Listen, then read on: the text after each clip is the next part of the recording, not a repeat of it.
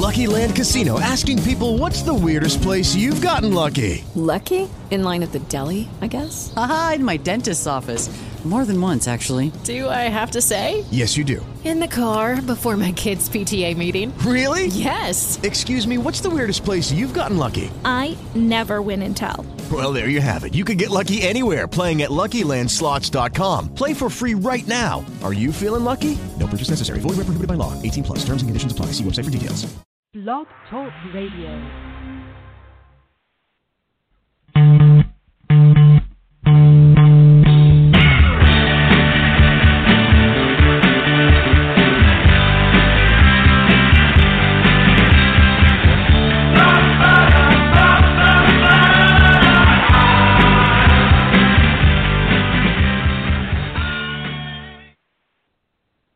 Good evening, everyone. It's your smoking nephew, Blazin' Rye, on the ones and twos. You're listening to Blazin' Rye Radio on this first Monday after the clocks went backwards an hour.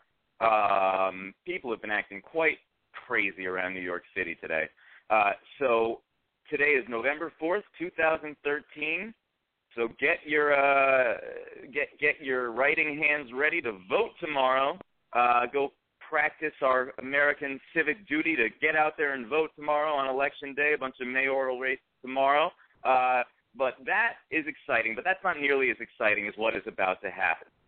Ladies and gentlemen, tonight on the show, it is the legendary, the one and only, Mr. Tommy James.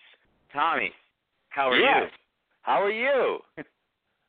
I'm doing fine. I tell you what, I hope to God we're alone now because I have had such a strange day. I think people have lost their minds with this time change here. Yes, right. Well, I think we're alone now. Okay, so, yes, I got you. Well, how are you? It's great to talk with you. Oh, I'm okay, sir. Thank you so much for coming on. I have so much I want to get into with you. So I just want to mention that you have this wonderful new book out called Me, the Mob, and the Music. I've been reading it. It's incredible. It's a great read. It's so well written, and this is the first time you've written a book, correct? That's right. It's the first time I've been an author, and I thank you very much. That's a great plug. And we've had just an amazing reaction from both the fans and from the media with it. It's basically an autobiography. The reason for the provocative title is that unbeknownst to most of the public and to us when we first signed with Roulette Records, the label that we had the bulk of our hits with, Roulette Records, in addition to being a functioning record company, a pretty good little independent label, was also a front for the Genovese crime family in New York. Mm-hmm. And that made our life really interesting. And so the essence of the book is about, this very crazy and tumultuous relationship with Roulette, and dangerous relationship at times, with having a career in rock and roll with this sinister story going on behind us we really couldn't talk about. Yeah, and I read that you had to wait until every last one of that crime family was deceased before you could actually tell. The ones that were up at Roulette. You're quite right. The ones that I called the Roulette regulars. It's funny because when we started out writing this book, it really was going to be a book about music. It was going to be, this was about 8 years ago, and we were going to call it Crimson and Clover, and we were going to talk about the hits and writing the songs in the studio and so forth. And we got about a third of the way into the book, and we realized that if we don't tell the Roulette story, the whole story, that we are cheating ourselves and everybody else. But the problem was that some of these guys were still walking around. And so we put it on a shelf for a couple of years, about 3 years, and then finally in December of 2005, the last of the Roulette regulars, as we called them, passed on, and we felt like we could finish it. So it took us another almost 4 years to finish it properly, and working on it incrementally and doing it right. And finally, the book was released as soon as we were done by Simon & Schuster, which was kind of amazing because they usually do, presidential memoirs and things like that. And we were really blown away that they took our book. And then we started getting calls for the movie rights and the Broadway rights. So it's going to be a film now produced by Barbara DeFina, who did Goodfellas and Casino and Hugo 2 years ago with Martin Scorsese. And so we're really, really amazed by the reaction to all this and very pleased. Now, you say that you were put in a somewhat dangerous situation by being on Roulette Records. What are some of the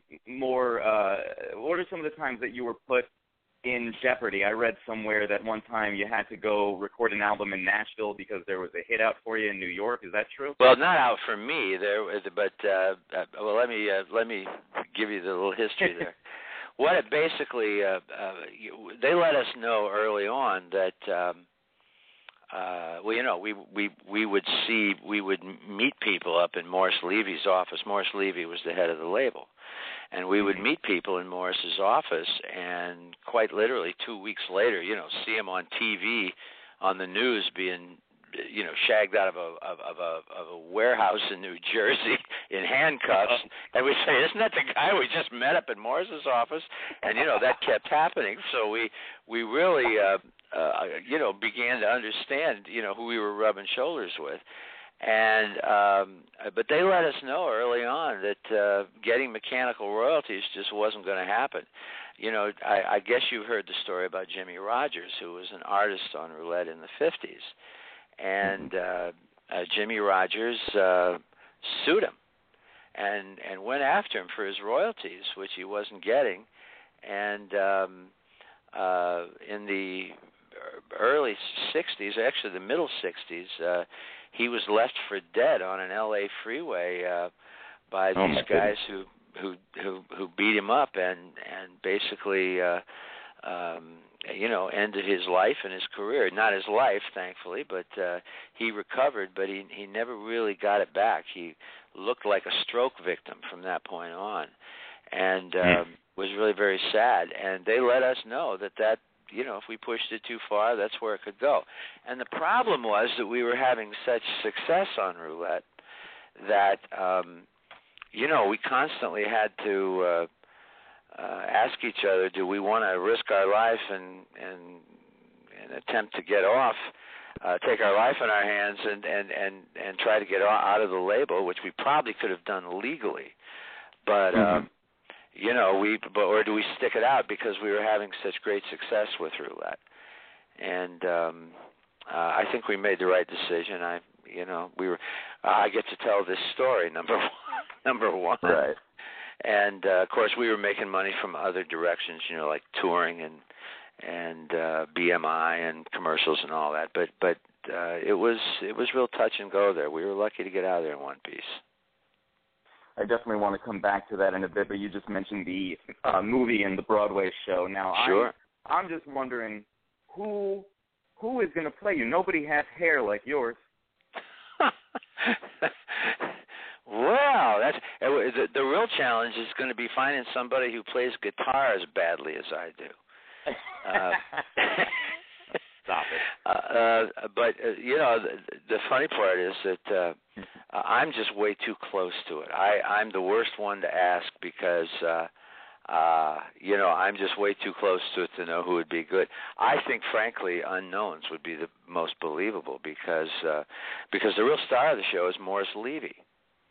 And he's the he's the thug and the gangster who sort of became like a father figure, and so it's essentially this relationship between myself and Morris that is the story.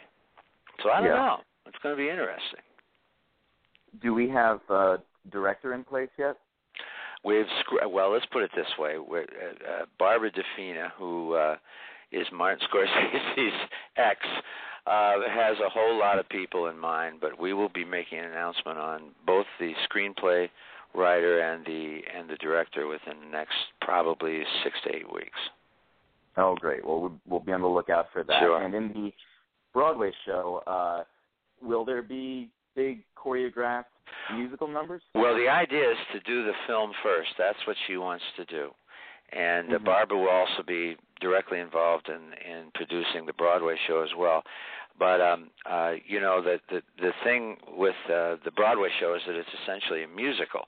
So it's a very different animal than the movie, which is going to be pretty dark and sinister and really tell the story. The musical is going to be a lot more lighthearted, and you're going to have people dancing, who probably wouldn't be dancing in the movie. It's going to be very interesting to see how they put that one together. But this is going to happen after the film. She didn't want to do both at the same time because they would bump heads, and she wanted to do the movie first anyway.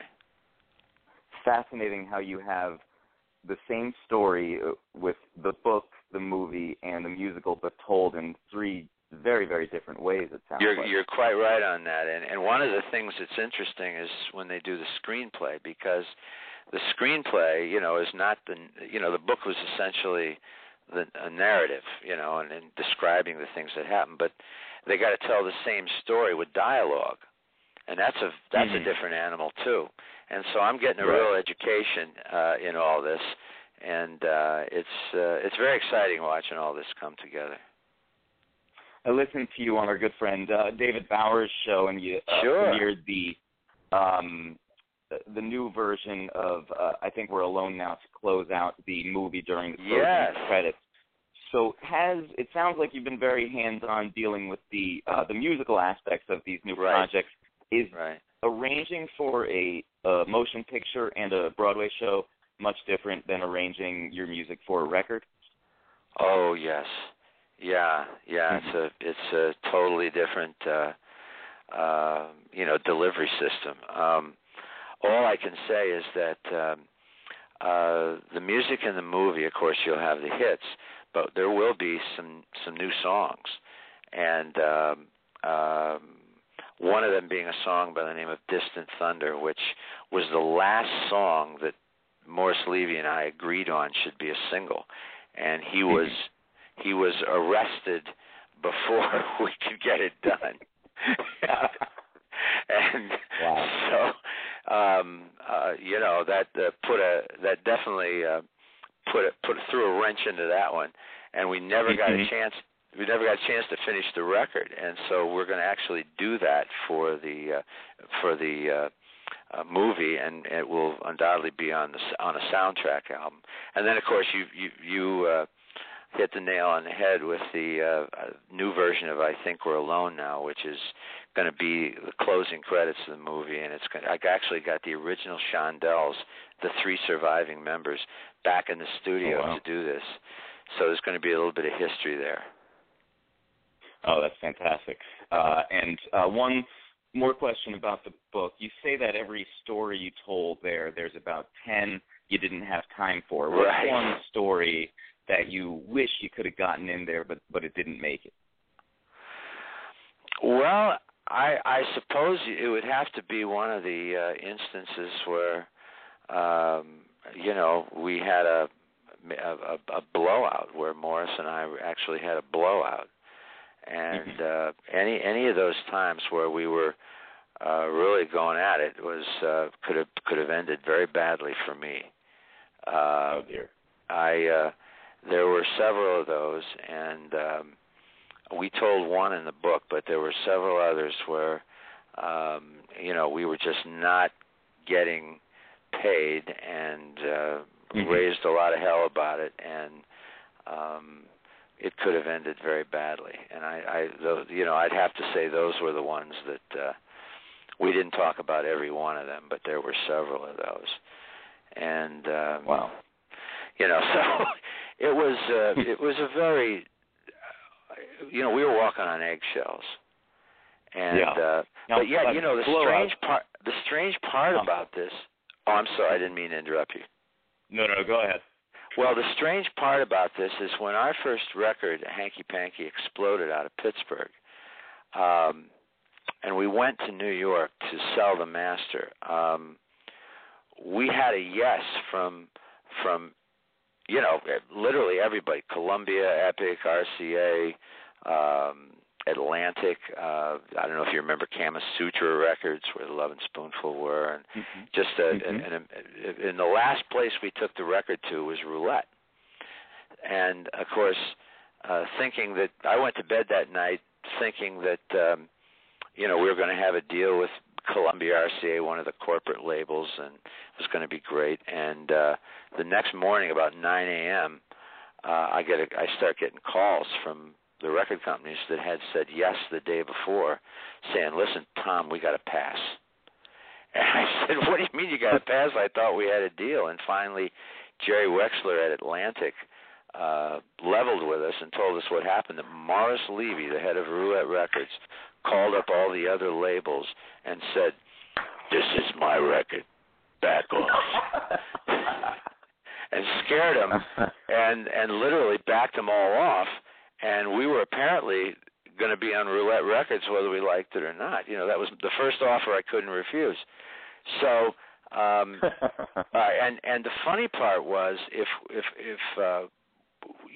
we had gone with one of the corporate labels, especially with a fluky record like Hanky Panky, I can tell you that we would have maybe been a one-hit wonder if we were lucky, because we would have been lost in the numbers, handed over to some A&R guy, and that's probably the last time anybody would have heard from us. At Roulette, they actually needed us. And at Roulette, we were left alone and allowed to be in charge of our own career. That would have never happened at Columbia or RCA. Right. You know what I'm saying?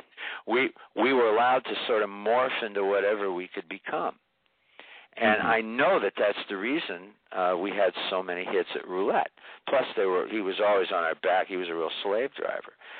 But I know that would have never happened at one of the corporate labels. So from a creative standpoint, we couldn't have been in a better place.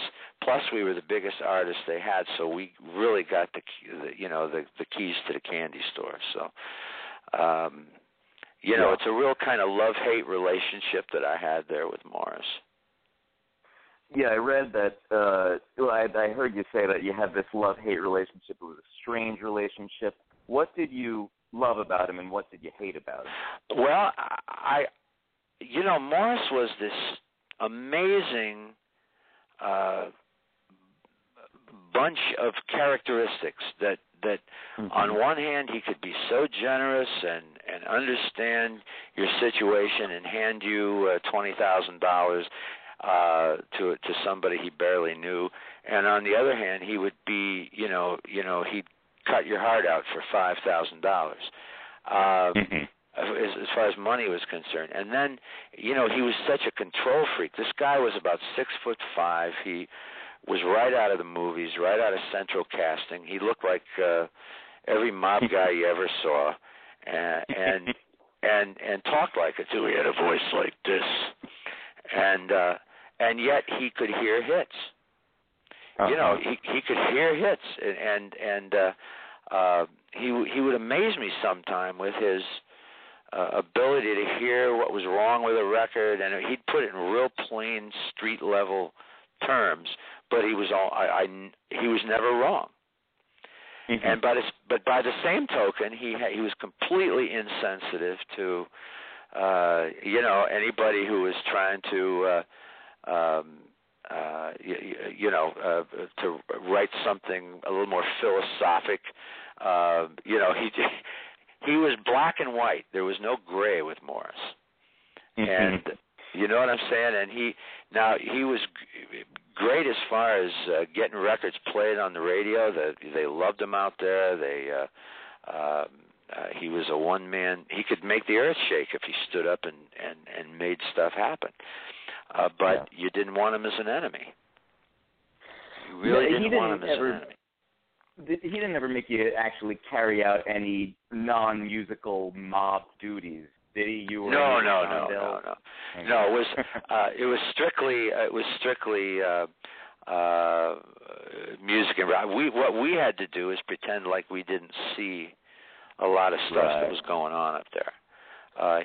we were never directly involved, although he introduced me to all of his friends.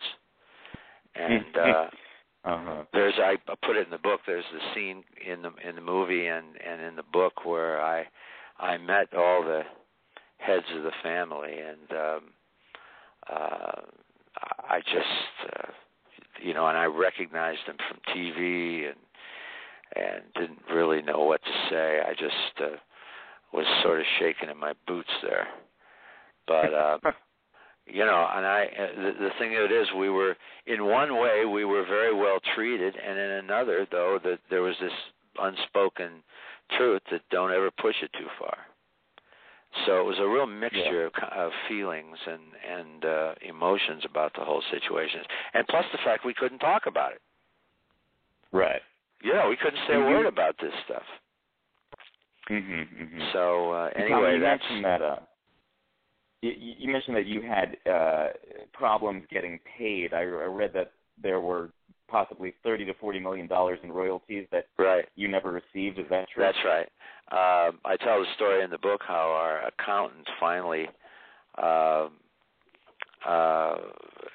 a handle on how much money we were talking about, because it was pointless trying to find out from the pressing plants and the and the books. He had 12 sets of books,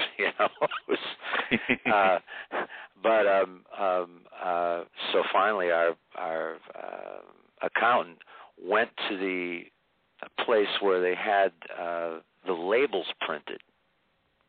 Nobody had ever done that before, and he got an honest count from the number of labels, and it added up to between 30 and 40 mil that we just weren't going to see. And Morris threatened him. He went to him and confronted him with that. And he says, "You ever use that, they'll fish you out of the East River." And he meant it. Good Lord, that is terrifying. And that sort of put an end to any audits that we were contemplating. Yeah. So anyway, that's what it was like. But by the same token, we sold 110 million records up there. Right. And had 23 gold singles. So I mean, it's this mixture of feelings. It always comes back to that. And plus the fact that if it hadn't have been for Morris Levy, there wouldn't have been a Tommy James. Right. So I always have to, every time I go to say something really nasty about Morris, I got to remember that. Right. Along with that mixture of feelings, I heard you say that you're both very thankful and in a way regretful. What do you mean by that regarding your relationship with Morris Levy? Well, I'm thankful for the kind of success we had and the records we sold, but I also feel bad that Morris just never really became a person. He became he was this, he just stayed down. He was a pretty dark character that never really. I asked him one time. We used to go up to his farm, and I asked him one time. We were both sipping brandy, and it was like 3 a.m. And he used to have a big farm up in upstate New York, and my wife and I used to stay up there. And Morris, the wives would go to bed, and Morris and I would sit up and talk. And I asked him one time. I said, you're a walking computer. I've watched you do the music business for so long. You instantly know if a deal is good or bad. And I said, why do you hang out with these people? That's a dumb question. Why do you hang out with these people? You don't need them. And he looked at me like, what the hell are you talking about? And finally, he looks down at the floor and he starts to laugh, and he says, well, I'll tell you the truth. He says, these are the people I grew up with. These are the people I came off the street with. He says, I've known some of these guys all my life, speaking of the wise guys. And I just thought that was an incredible idea for a song. in the Broadway show. He says, "That's who I am," and that was probably the most honest answer I ever got out of him. That's just who I am. Oh, I like that. That's who I am. And can I just say that the prologue to your book is the greatest prologue I've ever read. It's you have that moment with the show in Chicago, the day that you find out that Morris is probably going to die soon, and that moment with the young reporter in the dressing room is the introduction to the book, and that was so fascinating to me. And that actually happened. That actually happened just like that too. So I assume that's probably what you needed in that moment too to talk about him. What was describe that moment for our listeners? Sure. Well, the moment you're talking about, what happens is I had been told as I'm leaving for Chicago because we have a concert in Chicago. This is in 1990. This was the day he died. And he died. By the way, he was sentenced to 10 years in prison, and he died of cancer before he could serve any time. And the day he died, I was in Chicago. I had started off that day, packing and leaving my home in New Jersey. And just as I'm about to walk out the door, the phone rings, and it's my accountant who was also Morris's accountant, and said, Morris is asking for you. And he says, if you want to see him, you better get up here right now, up to his farm. He died up at his farm. And I said, I got to catch an airplane. I'm playing in Chicago. And I said, I'll be up there as soon as I get back tomorrow morning. So he said, well, okay. And I took off and went to the airport and got on a plane and went to Chicago. And did the gig that night, and it was a really nice theater in downtown Chicago. And I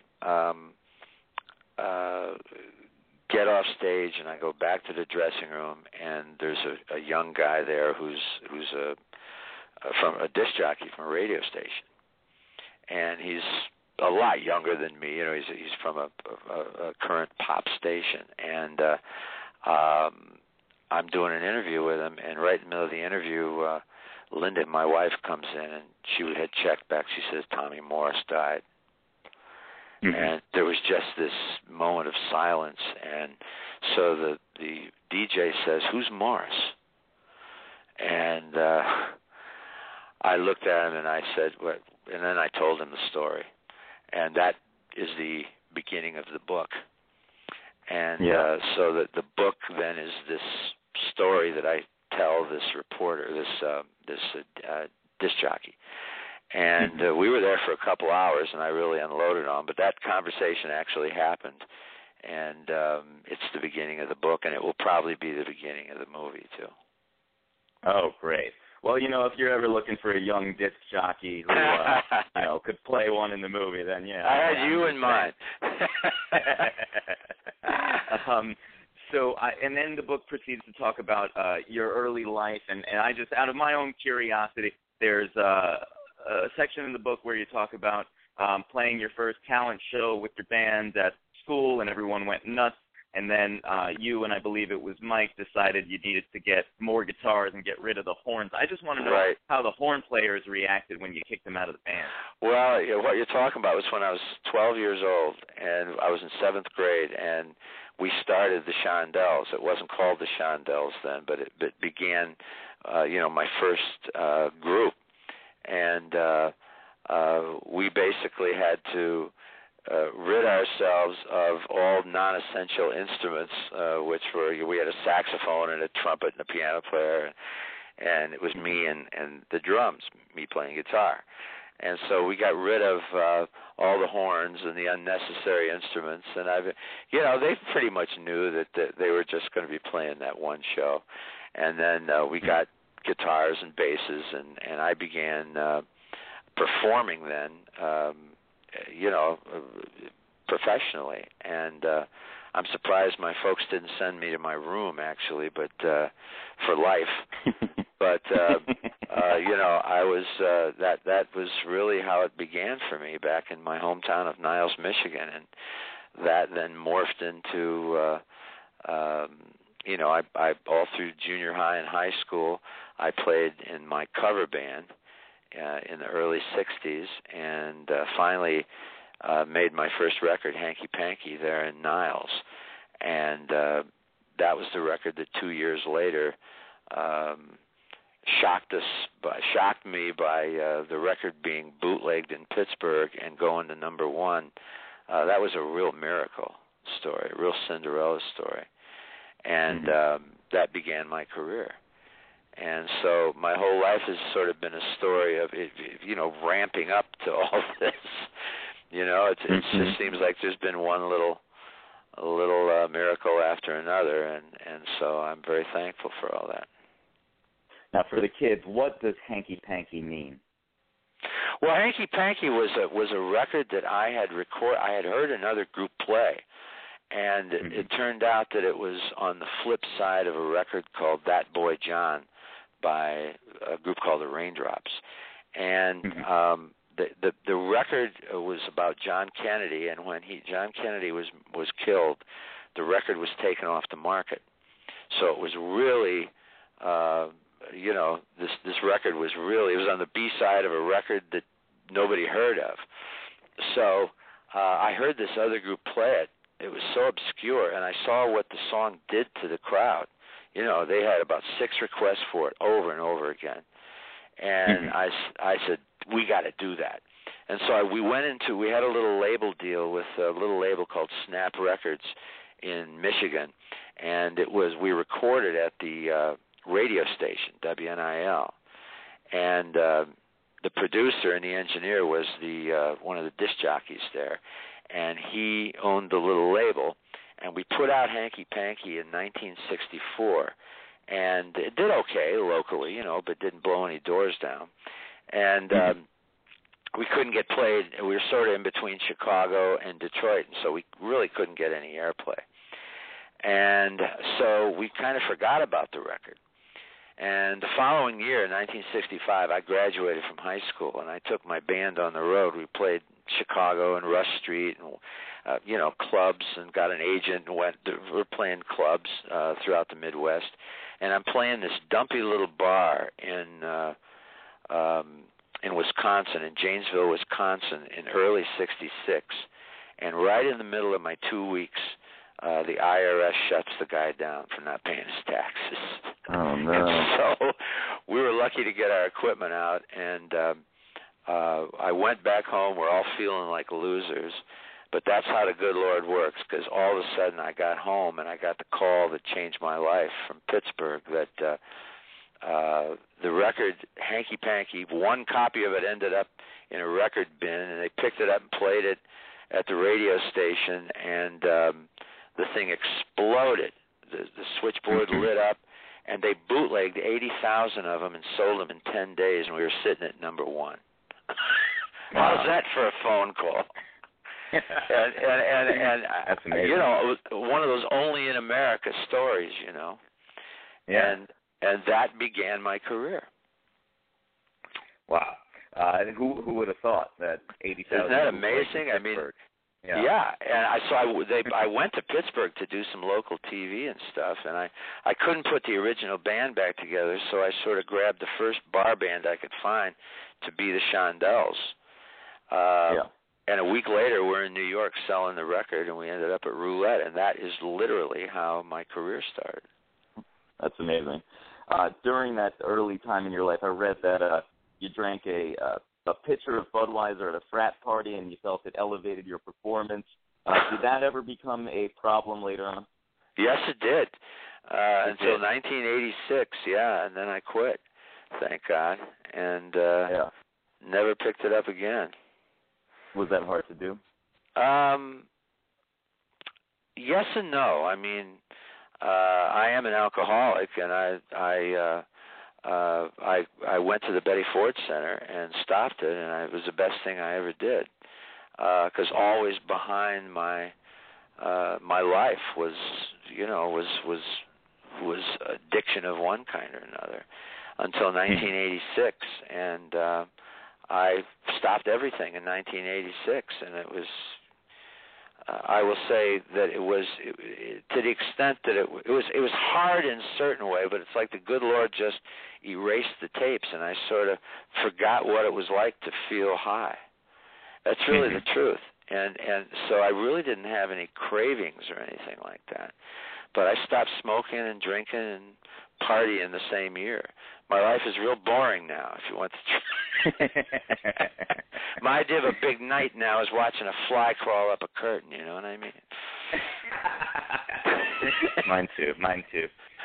You mentioned in your book that your first record player could have been used as a weapon. Did you ever think that might be an incredible idea for an action movie, like Tommy James and the Turntable of Doom or something like that? Yeah, right. Beat somebody over the head. Well, you know, I was talking about my Kitty record player when I was 4 years old, but yeah, I mean, they were Kitty record players back then were pretty indestructible, and you could definitely have, you know, probably have offed somebody with the needle coming out of that thing. You know, they were like nails, and you had to change them every 5 or 6 plays. It was you could beat somebody over the head with them. Did you ever? No, I never did. No, it's too small. So hey, what do you say? We switch gears a bit and talk a bit about your Christmas album. I want to play the song "I Love Christmas." Sure. What do you want the folks to know about that? Well, first, a couple of things. First of all, this is the first Christmas album I've ever done, and we released it 3 years ago on CD, and it just has been doing great on CD every Christmas. But this year we pressed a bunch of vinyl, and so we're releasing it this year not only on CD but also on vinyl. And you know, I haven't been on a vinyl record since 1980, so it's been like 33 years since I've heard my voice on vinyl. But I love vinyl. I'm a vinyl nut. And you know, vinyl's making a big comeback, and you know who's buying them is college kids. Isn't that amazing?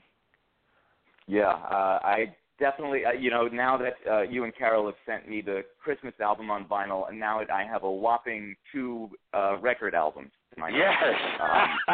Your collection, mate. Well, listen, we're going to see, you know, we have our own, we have our own label, and we're going to see if we're going to create a niche market for new vinyl, and maybe release all my old albums on vinyl again, just to see what happens.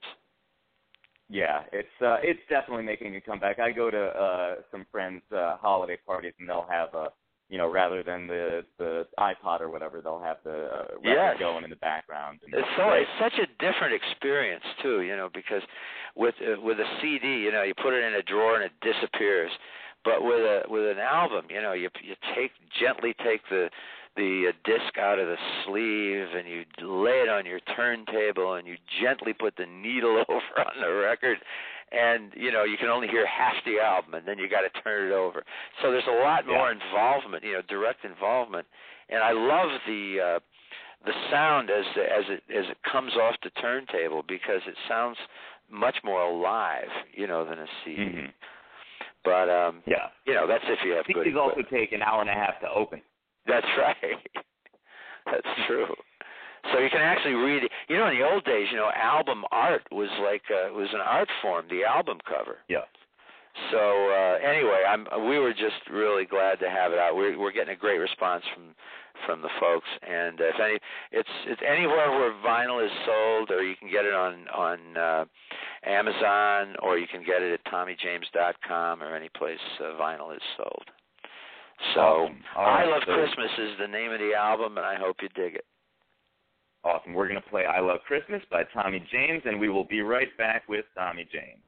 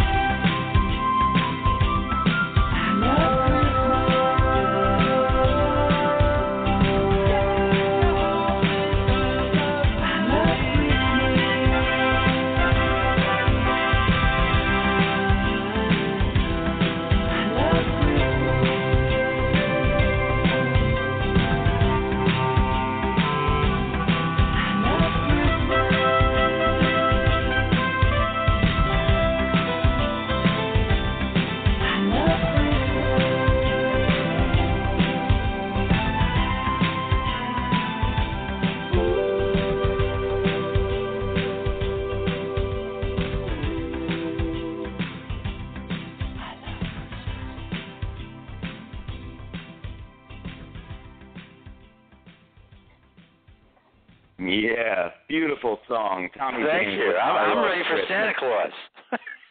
I know. It couldn't come at a better time, especially on the vinyl. Just get your record players out and put them on during your holidays. Well, thank you. So there's just a couple more things we want to touch on. You talked about rock and roll being much more than music. What do you mean by that? Well, rock and roll is a lifestyle. It is. I've been doing it for so long now. I've been, truthfully, we're coming up on 50 years, and I can only tell you that I think that the greatest thing the public can give you, I think the greatest gift that the fans can give you is to make you part of the landscape. And I really mean that. It's when I look out at our concert crowd now, I see 3 generations of people, which blows my mind because none of us ever figured we'd be doing this long.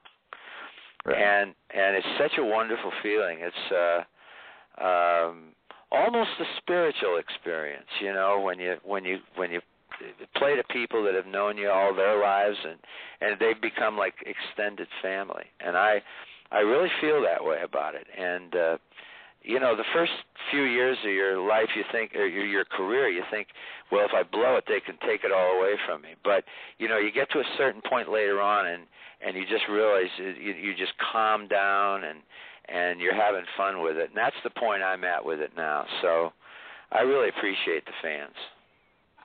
I guess the whole taking it all away thing is even more potent with you since you had the whole Morris Levy thing going on. I think that's probably true. Taking it away immediately. Absolutely true. By the way, I just want to mention we're going to be doing a YouTube channel starting the first of the year.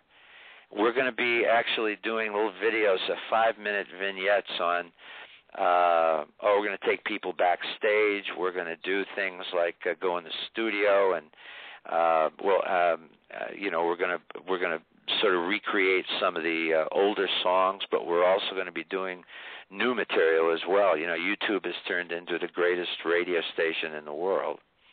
Mm-hmm. And so that's what we're going to do starting the first year. We're just going to have a Tommy James channel on YouTube, and it's going to be should be a lot of fun.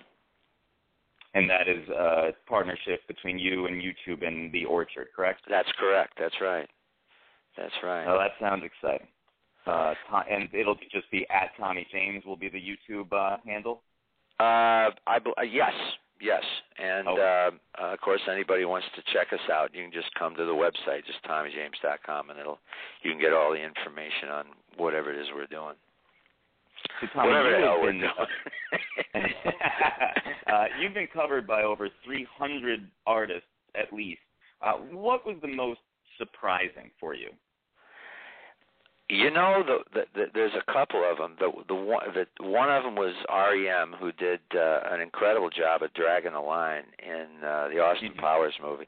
But the other was Prince. A couple of years ago, Prince did Crimson and Clover as his first single from his all-digital album. Nobody had ever released an all-digital album before. Mm-hmm. And that year, Prince and Dolly Parton both did. I can't think of 2 artists that are further apart. Both did Crimson and Clover, and that just blew my mind. And they both did it great. That was so.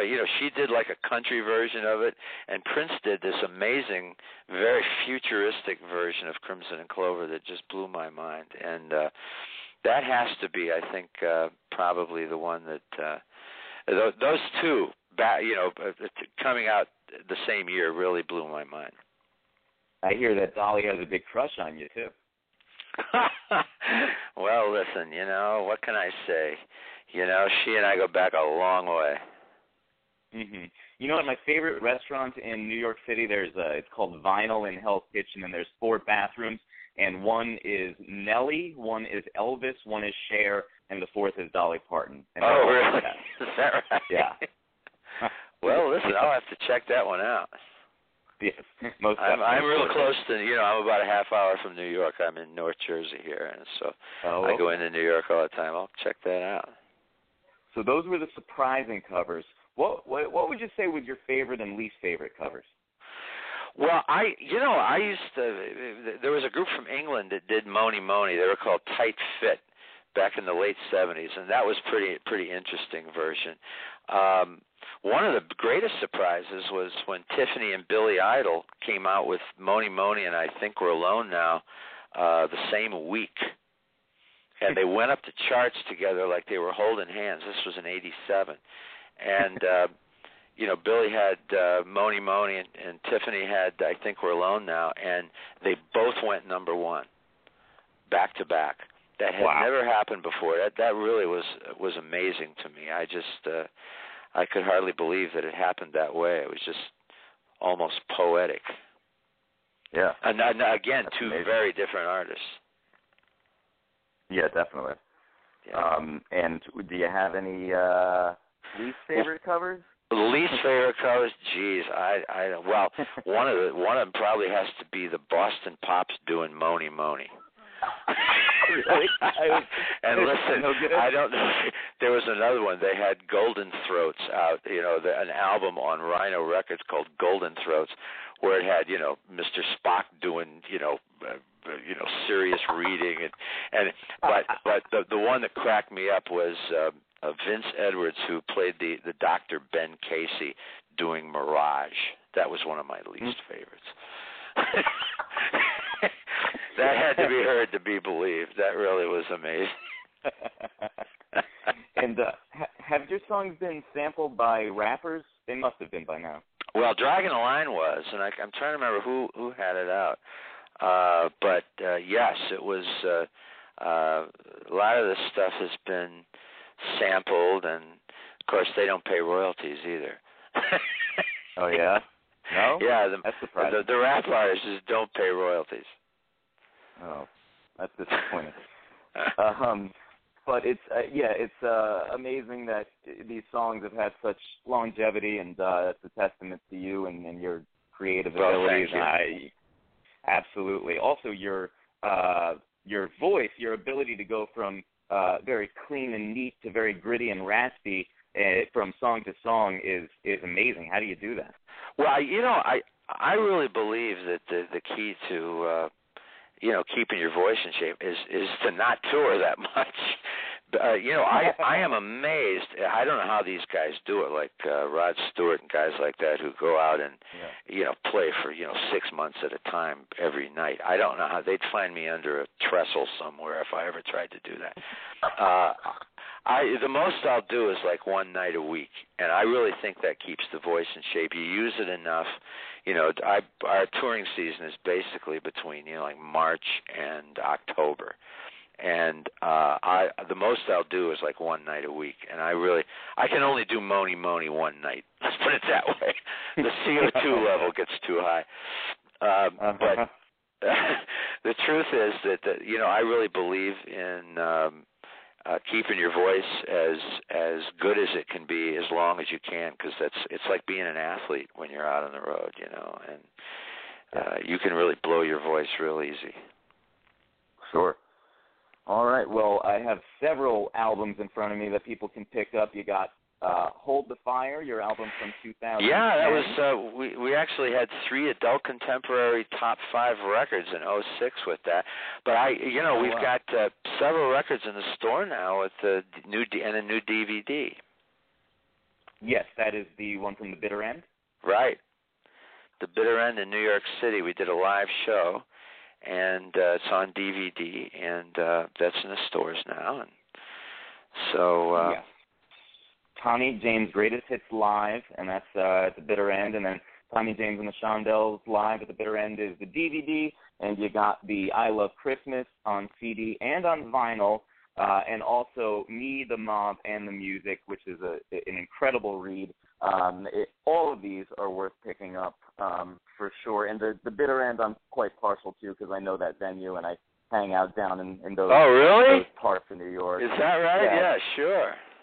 Great. It's a great venue. It is. Well, thank you for the plug. Absolutely. It's been wonderful talking with you. You certainly did. Why don't we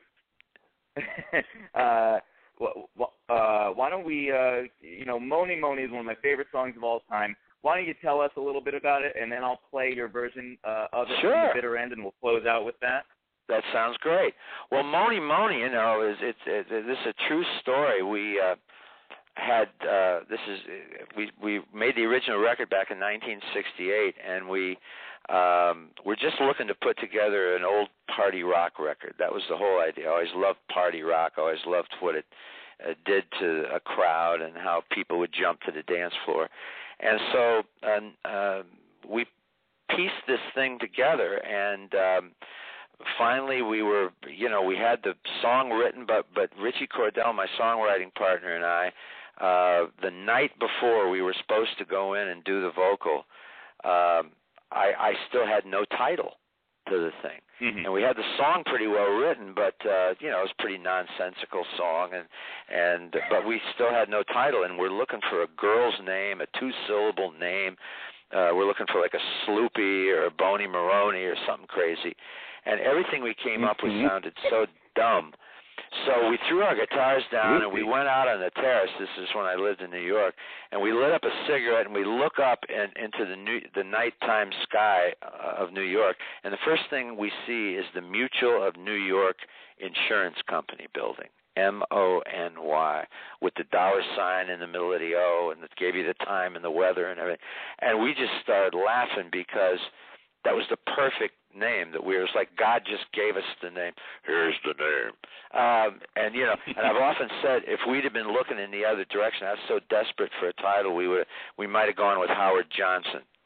But, or Equitable, but it just didn't have that ring to it. That's a true story. That's how we got the name Moni. Your impression of God just now sounded a lot like Mark Lee. Yes, it's quite accurate, too, I understand. All right, so we're going to close with Moni Moni from your and you can hear the enthusiasm in the crowd. Amazing performance at the bitter end. Tommy, it has been an incredible honor to talk to you. Thank you so much for coming. Thank you. Thanks for doing your homework. I really appreciate it. It was a wonderful interview. Thanks, man. Oh, anytime. That means a lot. Thank you so much. Have a wonderful night, Tommy. Take care. Bye-bye. Bye-bye. Take care. And this is Tommy James with Moni Moni.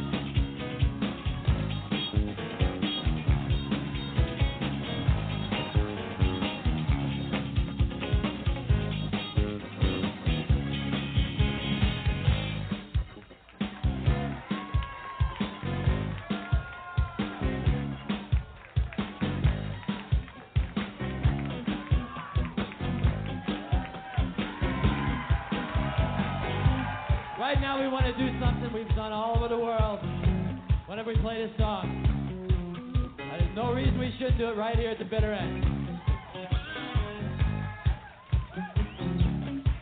We want you to help us keep it in the groove. Then 1, 2, 3.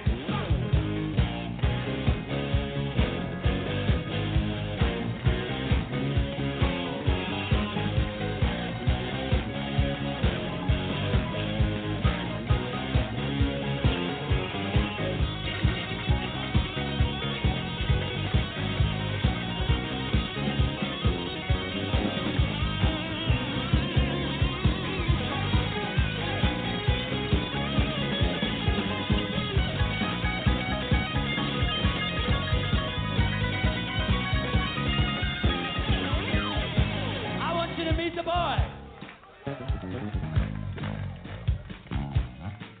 On guitar, Mr. John Golden.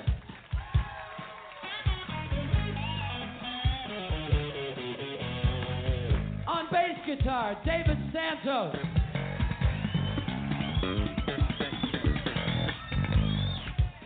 On keyboards, Hal Gold.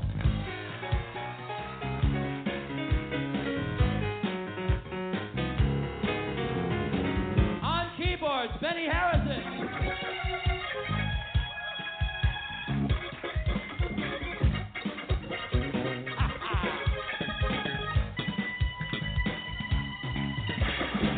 And on drums, the hitman, Glenn Weicker.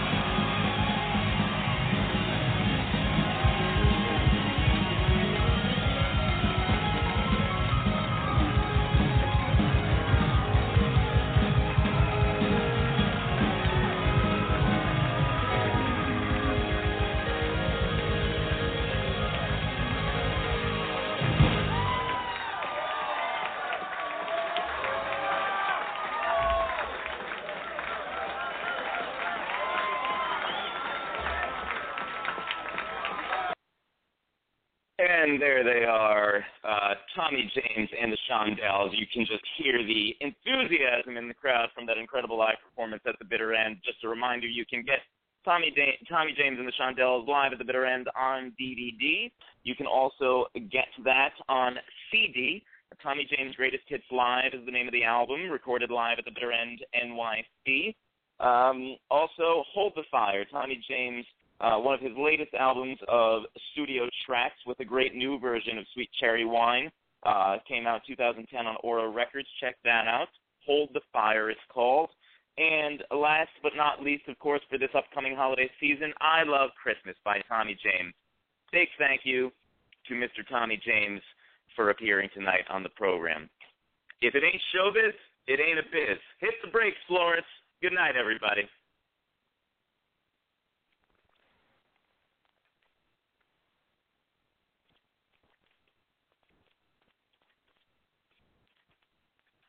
With the Lucky Land Slots, you can get lucky just about anywhere. This is your captain speaking. We've got clear runway and the weather's fine, but we're just going to circle up here a while and get lucky. No, nothing like that. It's just these cash prizes add up quick. So I suggest you sit back, keep your tray table upright, and start getting lucky. Play for free at LuckyLandSlots.com. Are you feeling lucky? No purchase necessary. Void where prohibited by law. 18+ terms and conditions apply. See website for details.